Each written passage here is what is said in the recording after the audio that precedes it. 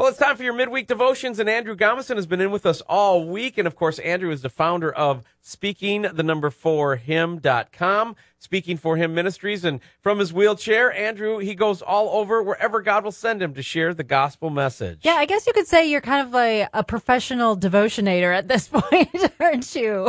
I think so. I think almost a year gives you that kind of cred. You've been doing this now for a year. It's surreal, isn't it? Yeah, that is awesome because we have been able to kind of follow you along the way. Now, this week, Andrew, you've really been bringing it home as to who Jesus is, who God is, because he really does explain it throughout God's word. Where are we going in the Bible today? We're going to John 6:35, and it's a very simple verse. It says, "And Jesus said unto them, I am the bread of life. He that cometh to me shall never hunger, and he that believeth on me shall never thirst." Jesus was very good at painting word pictures that people could understand. He had just fed the 5,000, and so he is relating himself to that whole process of physical eating. And I went to a food conference not too long ago, and one of the things that was talked about was that this isn't Wonder Bread. Yeah. This is nutritious, dense bread. Jesus gives us everything that we need. It says in another passage that he gives us everything to have life and life more abundant.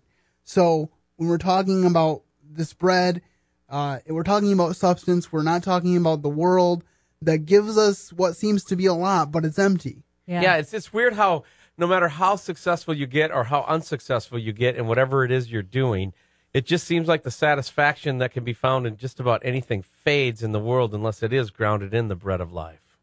Yeah, exactly. But Paul says that we're complete in Christ. Complete means lacking nothing. Right. And I think back to the Lord's Prayer where he tells us how to pray, and he says, "Give us this day our daily bread."